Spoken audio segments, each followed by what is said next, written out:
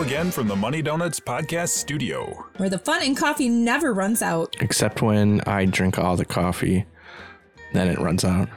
Valid point.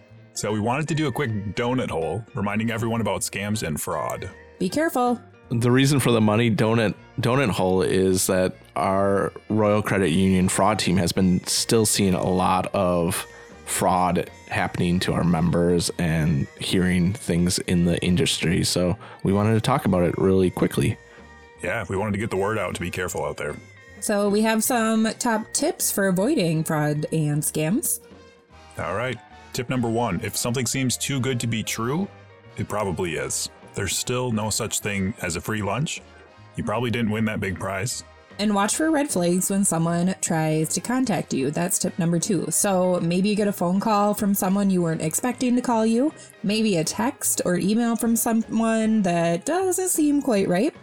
Maybe you even get something in the mail asking for your information. These are all red flags, and you should be thinking about that fraud and if they're, too good to be true or a little off.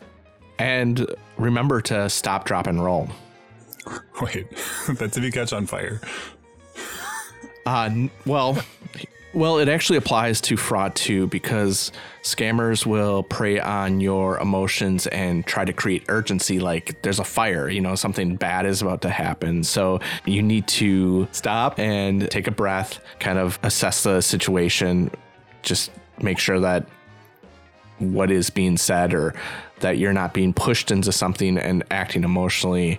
And our last tip is think twice before you send anyone something.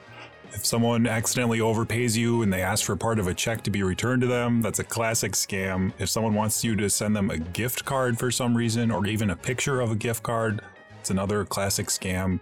You need to be on the lookout for people asking you to send them something that doesn't really make sense. Just want to be extra careful in those situations. Okay, donut eaters, that's what we have today. Remember, you can find more fraud and security tips at rcu.org/security. And we've covered passwords on the podcast here in the past, and we're going to have a new episode coming out soon covering phishing scams. So stay tuned for that. Lots of good stuff. Stay safe out there, everybody.